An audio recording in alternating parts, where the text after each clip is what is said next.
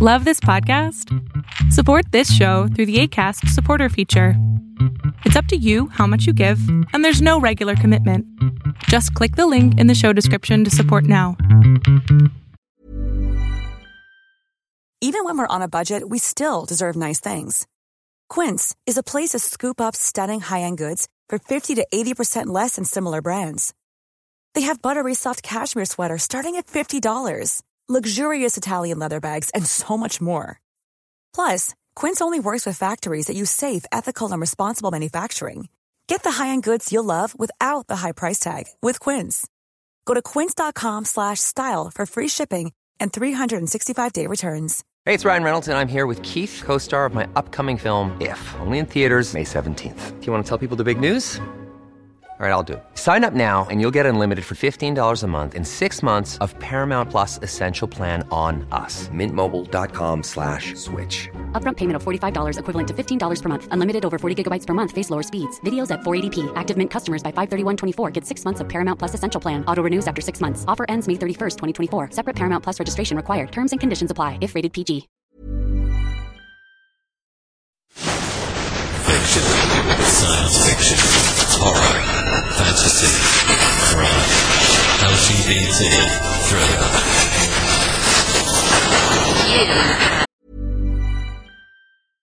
Imagine the softest sheets you've ever felt. Now imagine them getting even softer over time. That's what you'll feel with Boll & Branch's organic cotton sheets. In a recent customer survey, 96% replied that Boll & Branch sheets get softer with every wash. Start getting your best night's sleep in these sheets that get softer and softer for years to come. Try their sheets with a 30-night guarantee. Plus, get 15% off your first order at bollandbranch.com. Code BUTTERY. Exclusions apply. See site for details.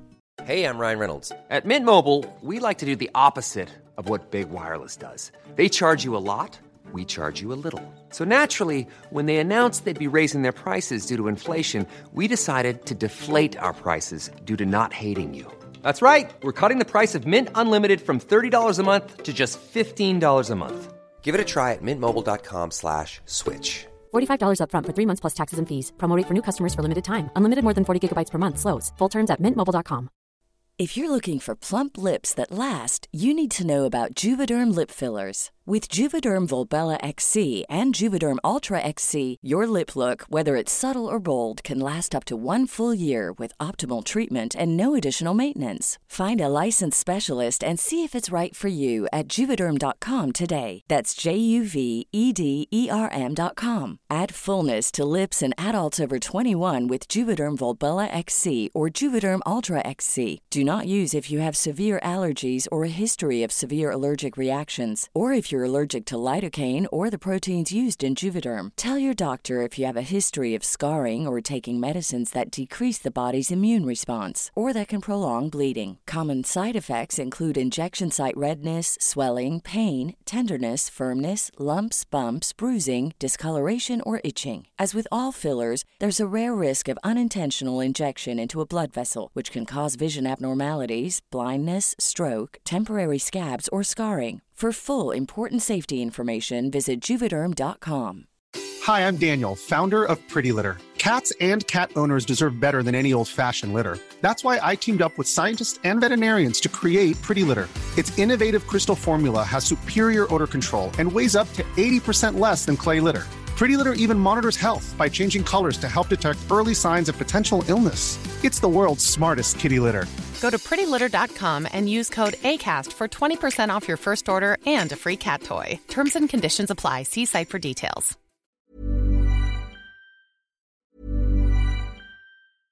Imagine the softest sheets you've ever felt. Now imagine them getting even softer over time. That's what you'll feel with Boll & Branch's organic cotton sheets. In a recent customer survey, 96% replied that Boll & Branch sheets get softer with every wash. Start getting your best night's sleep in these sheets that get softer and softer for years to come. Try their sheets with a 30-night guarantee. Plus, get 15% off your first order at bollandbranch.com. Code BUTTERY. Exclusions apply. See site for details.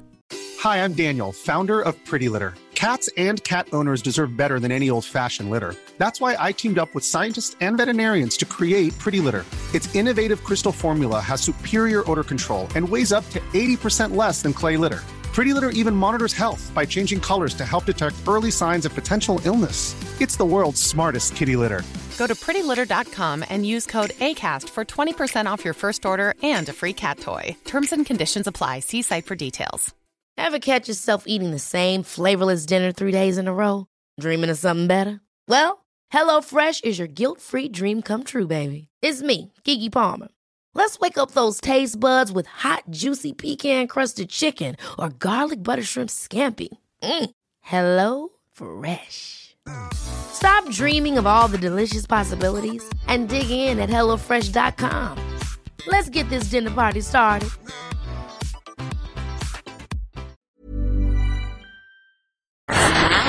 Entered the House of Mystery with your hosts, Eric Shapiro, David North Martino, Tom Copenhaver, and Al Warren. 106.5 FM Los Angeles, 102.3 FM Riverside, and 105.0 AM Palm Springs. Welcome back into the House of Mystery. I'm Al Warren. Mr. Michael Hawley is here. Hello, Al. Hey, you just barely made it. Oh, yeah, it was a close call, but I got a substitute, so I got to be here. Yeah, and what's this? Now, I keep seeing pictures of 6 feet of snow in Buffalo. Oh, yeah, not anymore. Most of it's melted, but in the south towns of Buffalo, it was we got the lake effect, and people don't understand what lake effect is until they live near one of the Great Lakes, and it was truly 6 feet of snow over the weekend. Yeah, yeah. But you don't stay cold there, so it goes away, doesn't it?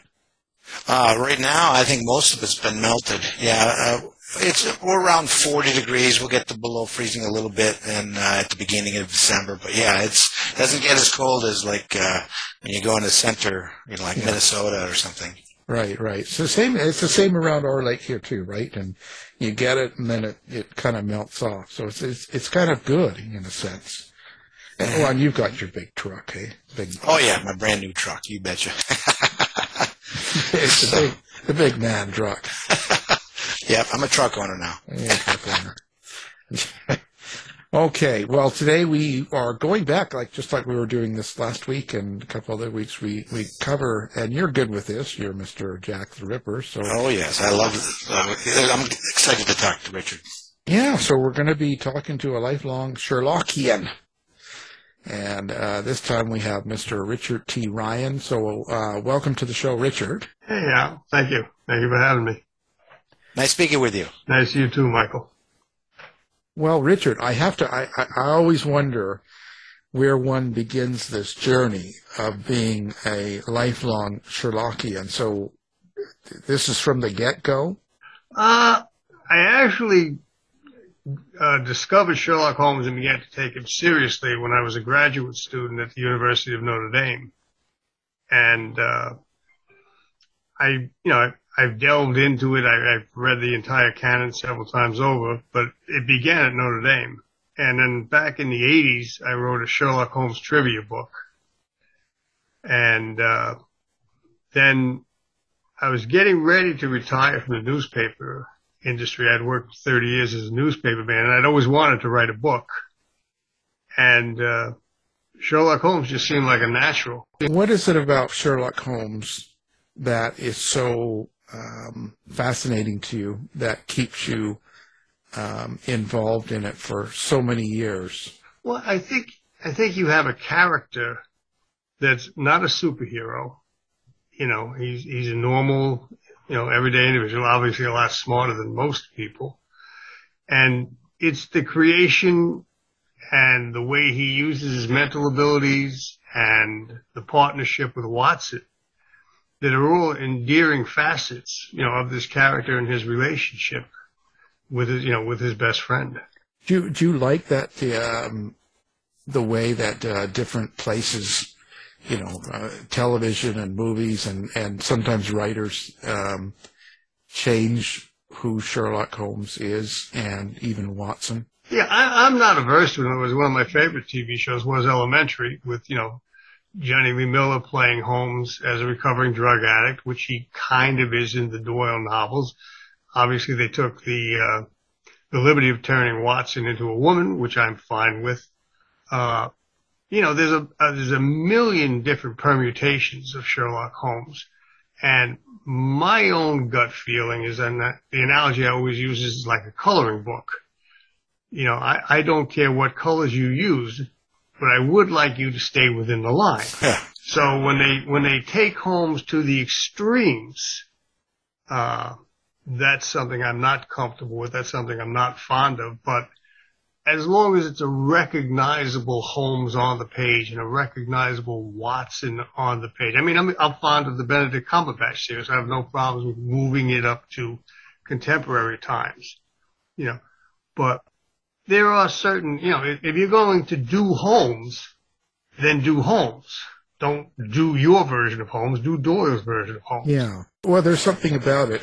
And the actual mystery in each book, the case that each one it covers, do you find it to be quite unique as far as mystery writing? Well, Doyle was a master of style, and that's one of the things that I think a lot of people don't appreciate is, all his novels. He wrote 4 novels, and they're all relatively short. 3 of them might even be considered novellas.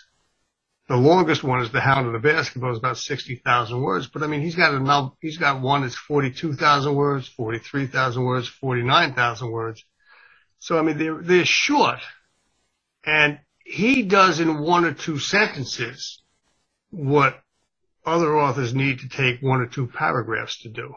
He was Hemingway before Hemingway knew how to write that way. So what is that to you when you're in the position of being involved in writing, Sherlock Holmes cases? Well, the first book I wrote was called The Vatican Cameos, and what I did in that book, in 2 of the Sherlock Holmes novels, they're bipartite. The whole first half of the novel is Sherlock Holmes solving the mystery, and then the second half of the novel is the villain, if you will, giving us his backstory, and then Holmes comes in at the end for the denouement.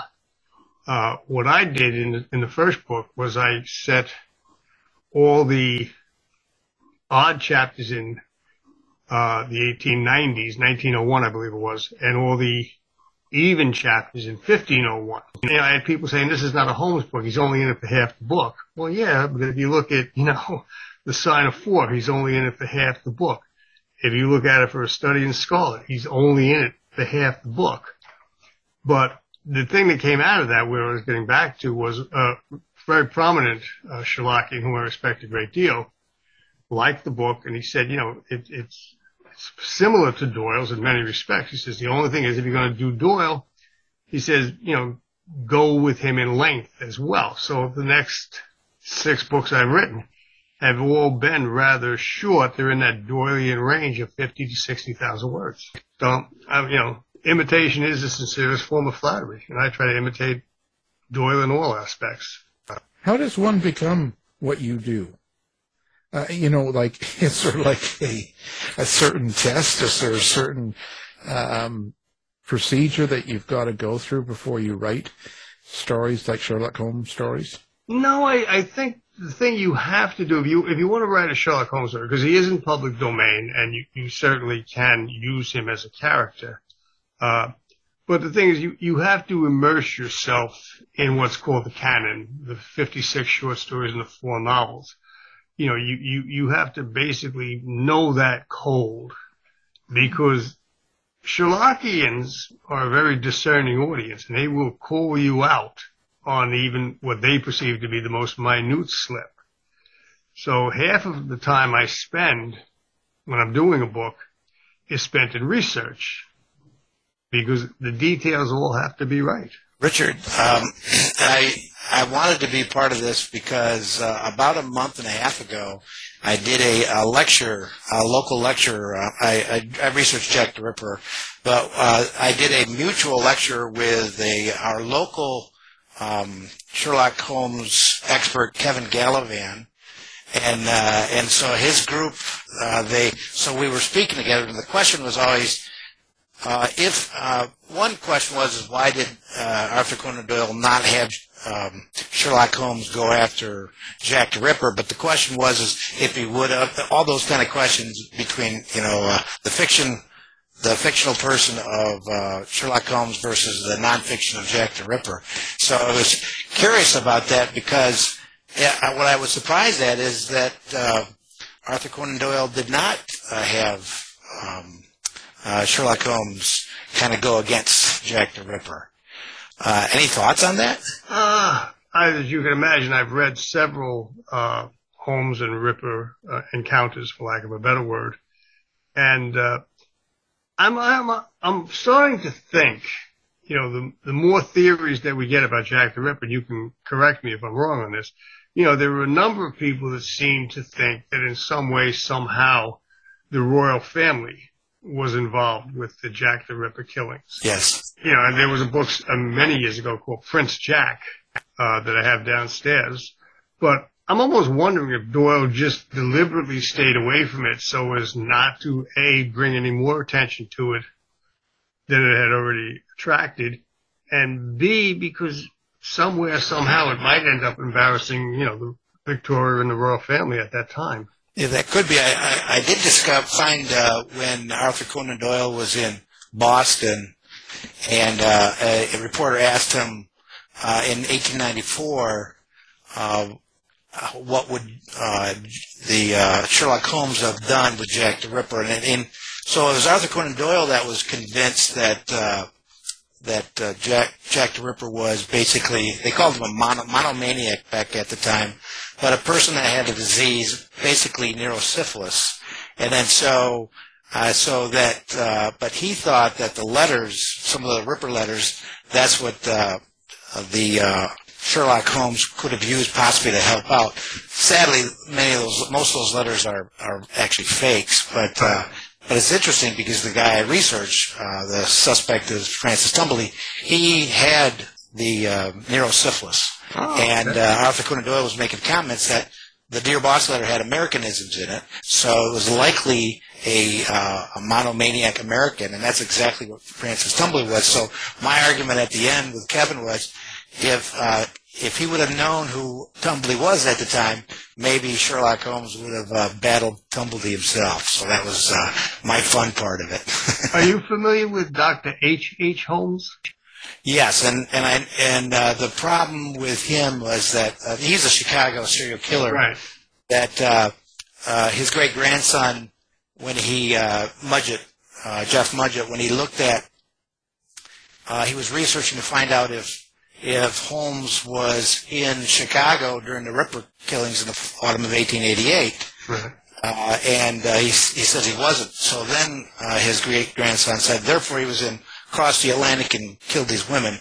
But what happened is he forgot to look at the voting records, and he's in the voting records. And then also his daughter was born in July of 1889, which means that he had to have conceived during the middle of the Ripper murders in Chicago because his wife never left Chicago, unless it's not really his daughter. But so there's a lot of misconceptions when that came about. But, No, I've seen his name, considered as a possibility for the Ripper, primarily, I guess, because he was a serial killer. Right. No one ever takes the time to, and then this is, again, when I go back to this, I go back to the details. If I were to do H.H. Holmes and consider him to be Jack the Ripper, believe me, I check the voting records. Exactly. And then, but that's for sure. And also, the foremost expert in Holmes basically says there's absolutely no evidence that Holmes ever crossed the Atlantic. That's right. But so Sherlock Holmes has gone to America then. He has. That is cool. Yeah, he went to Buffalo and joined an Irish secret society. Oh, and I know that one because I'm in Buffalo, by the way. Okay. And I had to deal with these Irish societies because Tumbledeer was in Buffalo and he was an Irishman. Right.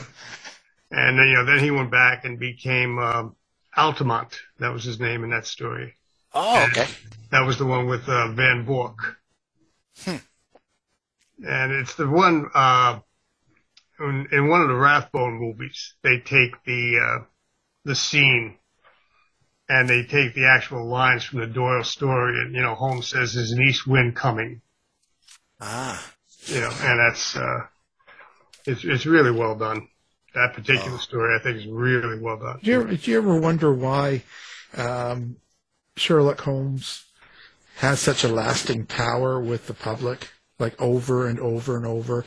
I mean, it seems like every decade we have new movies and new books and new versions, and it never seems to end. It doesn't end, and it's I guess a testament to the skill of Doyle as an author. But as you point out, Robert Downey Jr. has done 2 movies. He's doing a third. We had the Cumberbatch series. We've had the Elementary series. Recent vintage, you have the Enola Holmes movies. Right. They're on Netflix, I believe. And that's good. Yeah, it's very good. There was a series on Netflix that was not so good called The Irregulars. But I mean, you go back and Holmes has either been on radio and TV almost constantly since like the 20s and the 30s. And not only in the English speaking, I mean, there was the whole Russian series. There's a Japanese series, Miss Holmes. I mean, I'm not sure why the appeal is as wide as it is, but there is definitely an appeal there. And people read Holmes and they find something that resonates with them. Yeah, and it's generational too. It is generational. And I think what a lot of people who like Holmes do, and I did this to a small degree myself, is they try to, interest their children in it. I wrote an alphabet book called B's for Baker Street. I have 2 small grandchildren. And the alphabet book is, geared, its own little rhymes, but hopefully, my granddaughter is going to be 4, my grandson was just 2. Hopefully when they get a little bit older, they can kind of read it, appreciate it, and understand, what Sherlock Holmes is about. So you've written quite a few of these. So how do you choose what you're going to put together and how you're going to put together one of the stories? There are 2 types of writers, I'm sure you know. There are plotters and there are pantsers. Right. And I'm a pantser.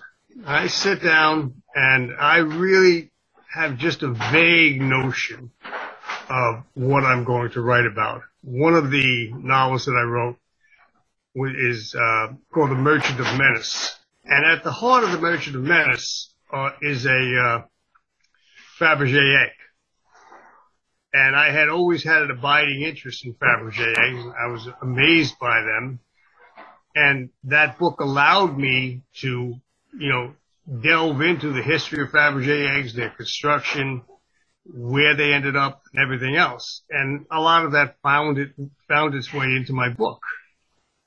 And it's just like something will strike me, and it could be the oddest thing, and that's what sets me off. I find it fascinating. That's the whole concept. Now you've got this newest one out that it's called the Poisoned Pawn. Correct. And it's Sherlock Holmes Adventure book number 14. So let's talk about that. So what's the premise of this? I'm trying to hedge my bets here because I don't want to give away too much, obviously.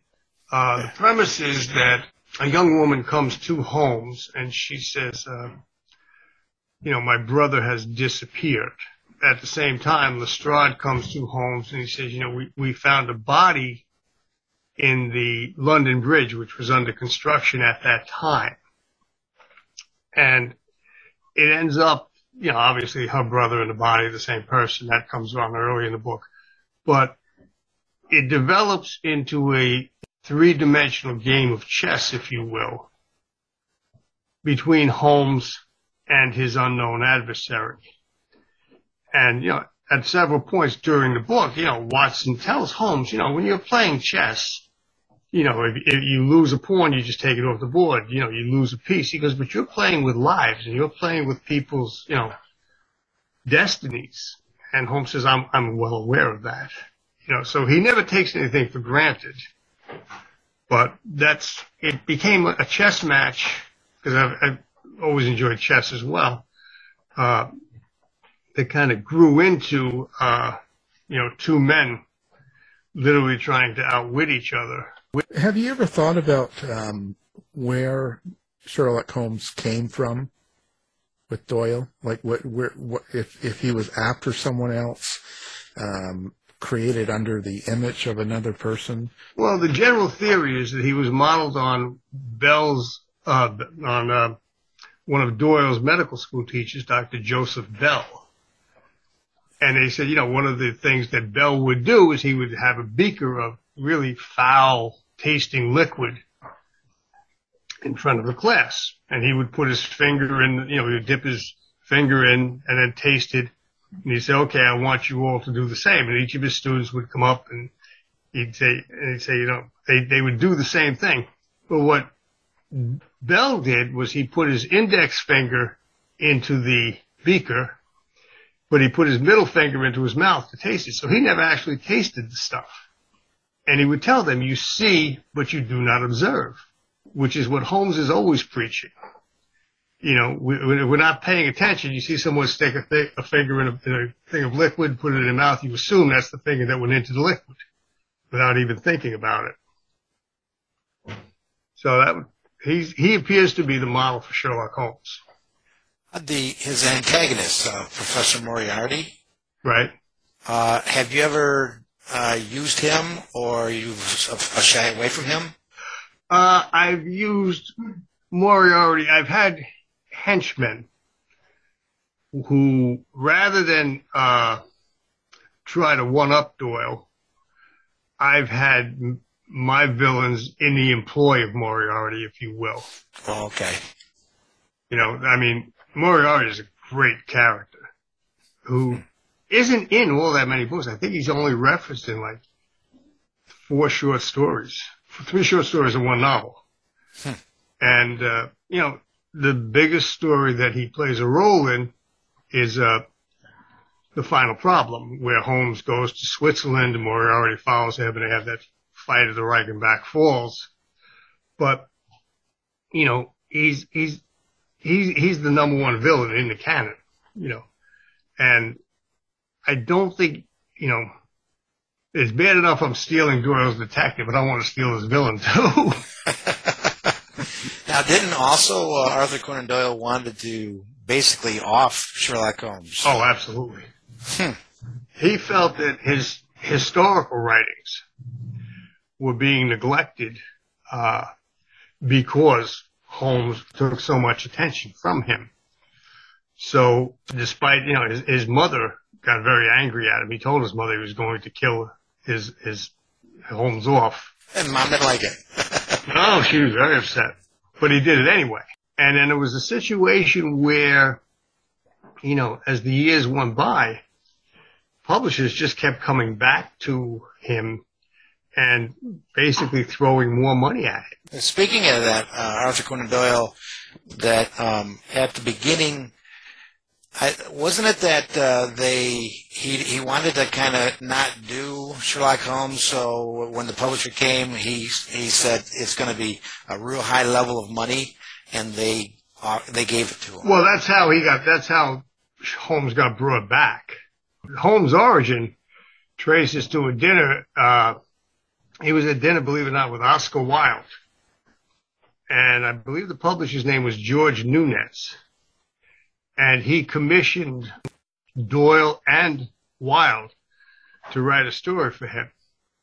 And Wilde turned in a picture of Dorian Gray, and Doyle turned in A Study in Scarlet. And, from there he went to the short stories, because again, he was a struggling doctor. And, he didn't have a thriving practice by any means. So writing was a way to supplement the income. And then when Holmes took off, then he branched out into his other historical writing. And he wanted to do more of that, but all they wanted was Holmes. So he killed Holmes off, and they kept coming back and throwing more money and more money and more money. And then he wrote The Hound of the Baskervilles, I believe. And what he did, he was smart because he set that before Holmes perished. So this way he wasn't locked into, he hadn't actually brought him back. He had brought him back to the public, but he hadn't brought him back to life yet. So that came back, and that was a success. And again, all that did was increase the demand for more Holmes stories. So then they came back and they threw 2 more, bathtubs full of money at him. And he said, okay, fine. And I believe that at one point he was the highest paid author in the world. Did he know Bram Stoker? I believe he did. So how do you go about keeping it fresh, keeping ideas that are still they still resonate with the true Sherlock Holmes and story, but yeah, how do you keep it fresh? I think what you have to do is look for something that has not been done before, at least not by Doyle. So as I mentioned, the Fabergé egg, which, you know how valuable they are and what collector's items they are, and that became the focal point. In The Poisoned Pawn, Holmes never once, to my knowledge, plays chess in the canon. He doesn't play in any of the novels or any of the short stories. And yet you would think someone like Holmes would be an excellent chess player, given the fact that he's always able to be 3 or 4 moves ahead of his opponent. And so that became almost a natural kind of motif for that particular story. And then Incidents, the second novel I wrote was The Stone of Destiny. And that involves the Coronation Stone, or the Stone of Scone. And it's about 360 pounds. And it sat in Westminster Abbey. It was in a chair called the Coronation Chair. And every Queen of England would have to sit on this chair during the coronation. And then in I think it was 1950, a group of students broke into Westminster Abbey on Christmas Day and stole it. And eventually it was recovered. But for the longest time, Great Britain, that was their tradition. And it was a Final Jeopardy question one night, the Stone of Scone. And I remember thinking years later, wouldn't it be interesting? Because, they raised a large hue and cry when it was stolen. Everyone was out looking for it and everything else. And I remember thinking, wouldn't it be interesting if this had been stolen years earlier, and for whatever reason, the Crown needed to keep it secret. They didn't want people to know that it had been stolen. So that's the way I structured that Holmes book. Well, that's interesting. So you just kind of come across the idea and then you kind of think, well, that would be interesting. Exactly. But how much research, like when you're talking about something like that, or like chess playing and stuff, if you're not a chess player yourself, how do you make sure that it sounds like they're having an intelligent game, or do you kind of just avoid it? No, as I say, I have researched things like how fast horses can gallop, how fast they canter. I have researched the ancient Irish alphabet system out of Ogham, O-G-H-A-M. Anything that crosses my mind. The book before this was called Three May Keep a Secret. And I remember reading about this piece of jewelry that had been made using a technique I'd never heard of it before called plique-à-jour, which literally means let the daylight in. And that became the jumping off point for that book. There's a very valuable piece called the Merode Cup. And that deals with a lot of people forging antiquities and, selling them on the market as real pieces. So yeah, I would say if it takes me a year to write a book, 6 months is spent doing research and 6 months is spent in the actual writing. So doing 14 of these, have you ever notice maybe an accident that you assumed some of this kind of idea came from Arthur Conan Doyle, then you realize it was actually you from book 3 or something like this, that you're doing a pattern that you actually created as opposed to maybe Arthur Conan Doyle? No, I can't say I'm that clever. Oh, come on. Just say it. I wish I could. Yeah, and it's not modesty preventing me, trust me. So when you finish, how is this? When you finish a book, right? What does it do for you? Like, what do you get out of doing one of these books? Well, when you're finished, the first thing you get is an immediate sense of relief. Okay? And then I have a series of beta readers, the toughest of which is my wife. But I give the book to, the various beta readers for feedback. And I've been very fortunate, very, very fortunate in that, I know which books of mine are stronger. I know which books are the weaker ones. And knowing what you didn't do well in the past kind of helps you avoid that same pitfall in the future. The ability, you can know your strengths, but you also better know your weaknesses. Right. What exactly about it would make it strong, make it as opposed to weak? Like, what makes a good story or a good book? Well, one of the things that too many books, not just Sherlock Holmes books, but too many books turn on is the idea of coincidence. And I try to avoid coincidence in any way, shape, or form in my books. It just, Romeo and Juliet just doesn't happen that often where, he misses the friar and the friar misses him and he goes into the tomb, stabs himself and she wakes up shortly after and stabs her. It doesn't work that way. Life doesn't turn on coincidence. Life turns on planning, and everything that Holmes does is meticulously planned. And that's the problem with my writing is that, we were talking about this before, plotters and pantsers. I'll be sitting at the computer and I'll be writing, and I always have this phrase, wouldn't it be cool if? And then I realize that I can make whatever I think would be cool happen. The problem is then it sometimes takes me 2 to 3 weeks to solve the problem I've just created for myself. Once you paint yourself into a corner, it can be difficult to get out. Well, so what's your favorite one that you've written in the Sherlock Holmes series? I'm kind of partial to. I'm partial to the Pawn. I'm partial to the Merchant of Venice.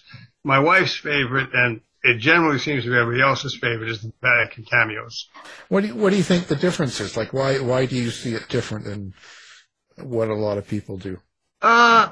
I think I've grown a little bit as a writer, and I don't think I'm making the same types of mistakes that I made in my earlier books, And I mean, there are things now, they're like the first 2 books I wrote, the point of view switched back and forth between Holmes and other characters. I don't do that anymore. The last 5, Watson has been the narrator and the only narrator. And, that's a struggle because you have to keep him in the book, and he has to be with Holmes, and yet Holmes has to be the focal point. So it's a little bit of a tougher writing process in that respect. But I think the rewards are worth it when you get done. So we're not listening to Holmes at all. We're listening to Watson. Well, you're listening to Holmes in dialogue, but Watson is the narrator. Okay. There's a lot of dialogue in the books. Wow. I think it's fascinating putting something like this together. So how do you know when you've got the right story? That's a weird question, but in a sense of when you get an idea, like when you had something brewing in your mind or you hear something and you think about it and you want to apply it to Sherlock Holmes, what makes it right for you? What's the confidence thing? Yeah, it has to. It's basically a feeling, I wish I could be more specific than that, but there are things that, you watch a movie or you read a book And, you say, yeah, that feels right. And I've had, false starts, and I've started with things that didn't work out the way I had hoped. Or I've started with things and they've gone an entirely different way than I had imagined. And that's part of it. It's got to feel right, as nebulous as that sounds. That's really the answer. Well, how about the very first book? To me, it's like you're putting so much on your shoulder to be the author of Sherlock Holmes himself. How did that happen? How did that happen? It's like, was it you that decided, or did someone ask you to do it? Or no, I had decided. And the beauty of Doyle, and this goes back to an earlier question, is throughout the canon, throughout his poems and his short stories and novels, he's always referencing other cases that we know nothing about. And that's where the Vatican cameos come from. That's a throwaway line at the beginning of The Hound of the Baskervilles. Dr. Mortimer comes to, call on Holmes, and he says, you may have seen this. And Holmes says, no. He says, I was a little bit preoccupied taking care of that matter of the Vatican cameos for the Pope, so I missed several interesting English cases. And it's a throwaway line. But that throwaway line became, okay, what can I do with that title to turn it into a book? Oh, wow. And, some of the throwaway lines are famous, like the giant rat of Sumatra is a throwaway line. That Watson mentions. He said, the world is not ready yet for the tale of the giant rat of Sumatra. And bang, it's a tease. Now, whether Doyle ever intended to write these in the future or not, I don't know. But there are more than 100 untold tales in the canon. He mentions an amateur mendicant society. He mentions the mysterious case of the aluminum crutch, the lighthouse, the politician, and the trained cormorant. So all these things are out there, and some have been picked up and turned into pastiches by other authors. And I happen to choose the Vatican cameos for my first pastiche. How is it? So do you get other authors fighting you over these? No, Holmes today is almost, you had mentioned why he stays. It's almost like he's a cottage industry. There are probably, I would say, conservatively speaking, somewhere between 300 and 500 Holmes titles produced every year. Yeah. And that's not counting, that's just print. That's not counting fan fiction. That's not counting TV or movies or anything else. So, if you want to just up it to 500 and include everything, we can do that. So are you ever going to change kind of the theme that you do? You kind of keep it back in the old times, like you have modernized yours. Or do you ever plan on doing something wild like that? Well, I have a book in the back of my mind, and it's been in the back of my mind for probably 4 or 5 years now. And in college and in graduate school, I specialized in medieval literature. And, there's a lot of the medieval period that creeps into my books. And I have this one story from the Middle Ages that I would love to just sit down and turn it into a novel. Well, whether I will or not, that's another whole story. Because the great thing about Holmes is the world has been created. The characters are there, the setting is there, and the setting is, very rich. And all you really have to do as an author is, come up with a plot that works, as opposed to creating an entire world. And I guess, in a way, both Holmes and Watson, their personalities can be changed. Yes. Like not the style of their detective and their behavior, maybe how they work on cases, but their actual attitudes and feelings and things like that can actually be changed from author to author. Yes, absolutely. And again, Holmes, as created by Doyle, the later stories, he's a much more human, I don't want to say warmer, but that's the word. He's a warmer individual than he is in the earlier stories. Watson describes Holmes as an automaton, a thinking machine. And in the later stories, that's not nearly so evident. So you could actually do, like just kind of like how they did it with females, Dr. Watson and stuff. You can. Sure. Boy, the world is open. Yeah, I mean, Holmes has been everywhere. There was a cartoon series, Sherlock Holmes in the 23rd Century.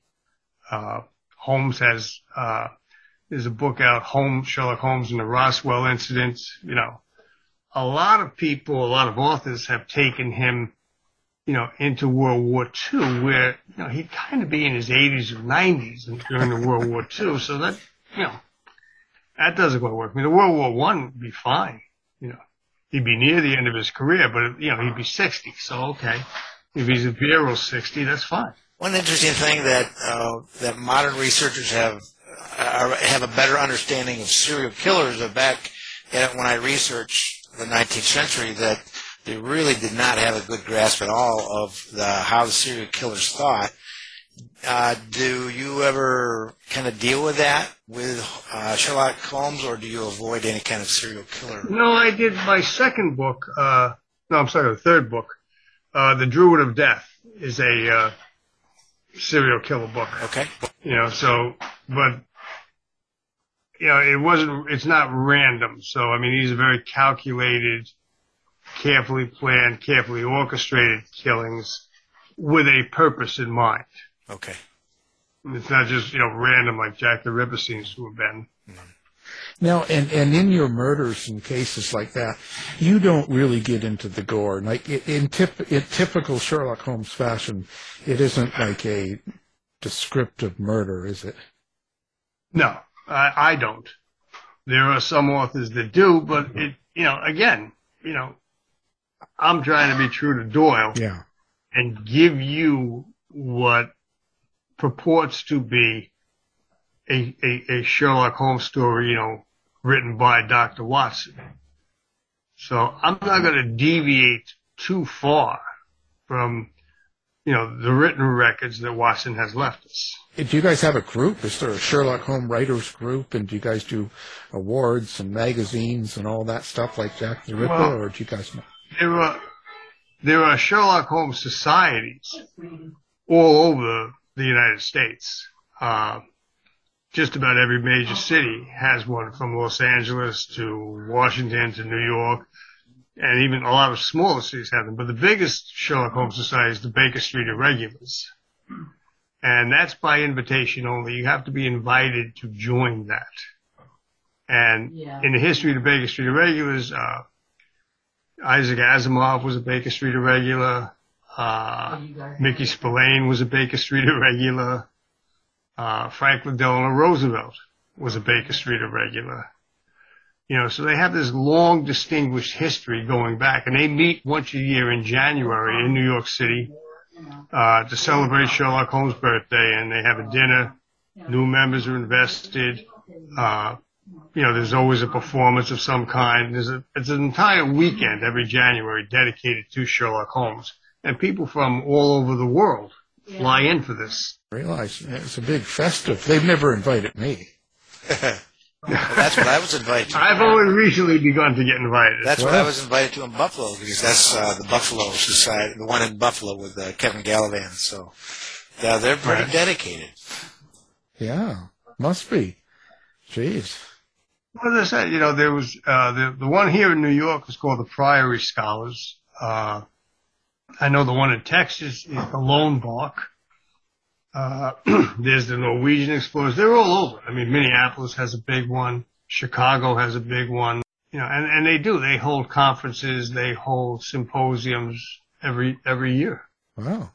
That's pretty interesting.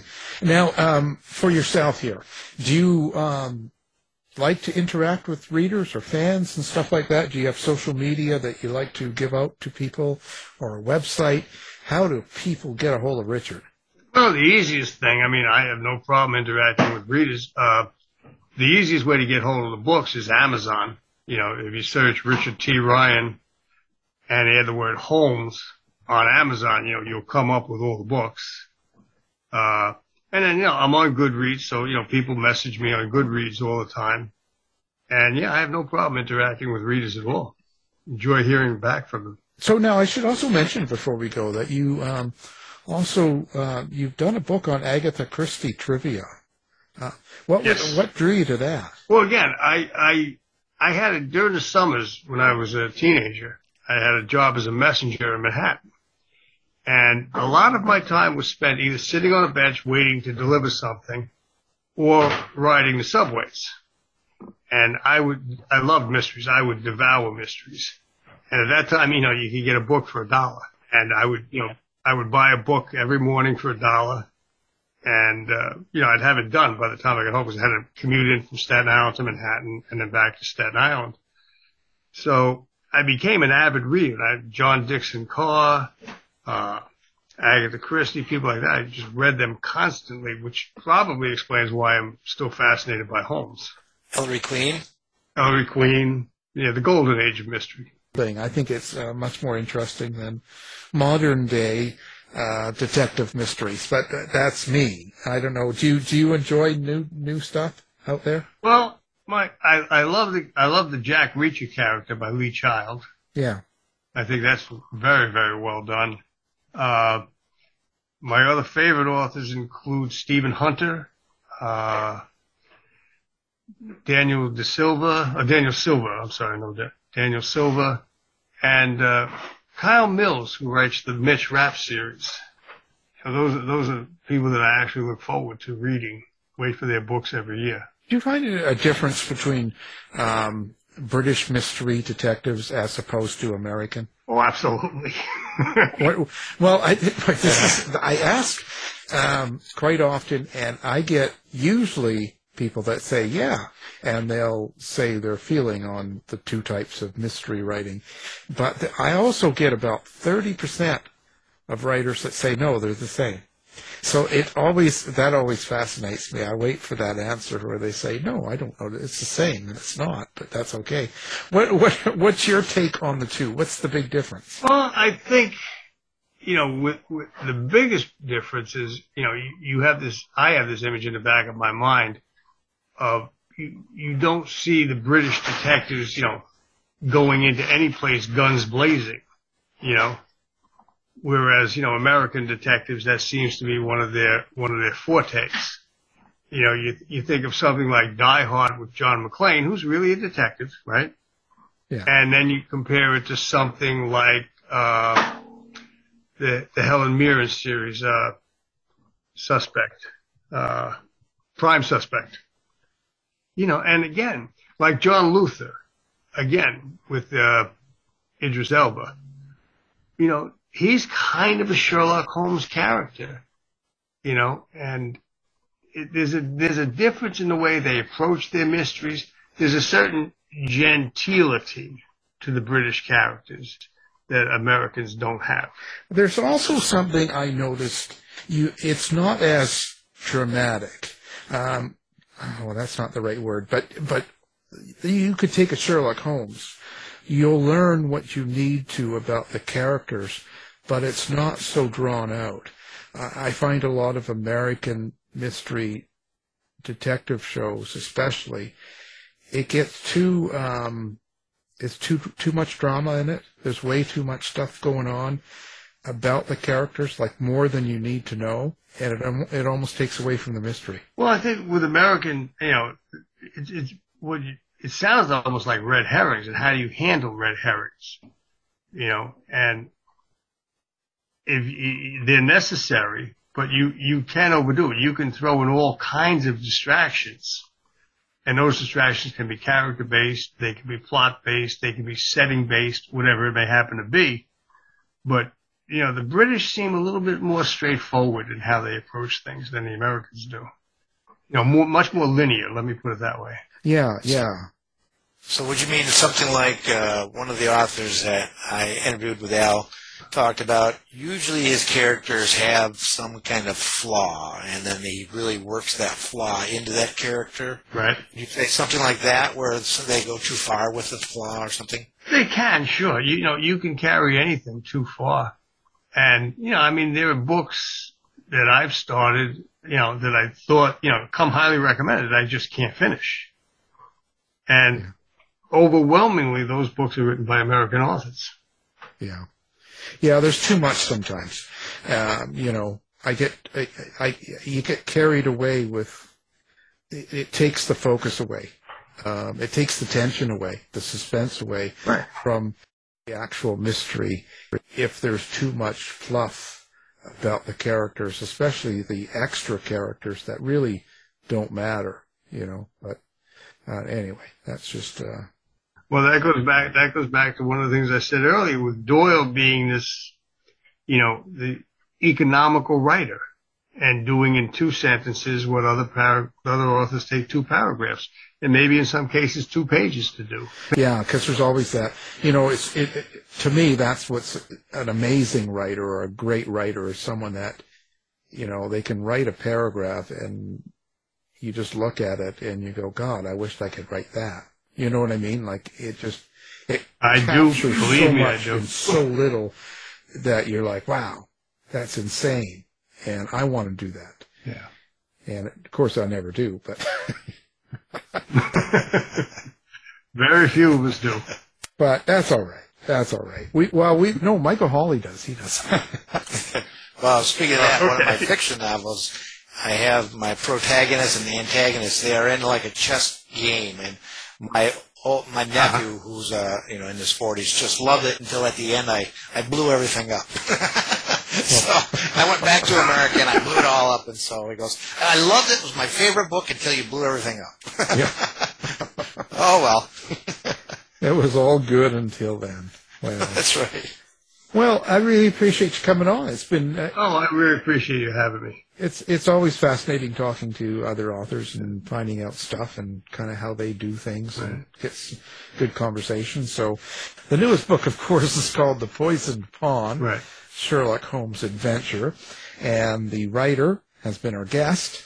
I want to thank you. Thank you. Richard T. Ryan. Michael, it was a pleasure meeting you. Oh, you as well. It was great. You've been listening to the House of Mystery radio show. To find out more about our guests, hosts, or shows, go to www.houseofmystery.com. Show's over for now. Was it as good for you as it was for me? Well, good night. This has been a production of Something Weird Media. I'll be back. You've been listening to the House of Mystery radio show. To find out more about our guests, hosts, or shows, go to www.houseofmystery.com. Show's over for now. Was it as good for you as it was for me? Well, good night. This has been a production of Something Weird Media. I'll be back.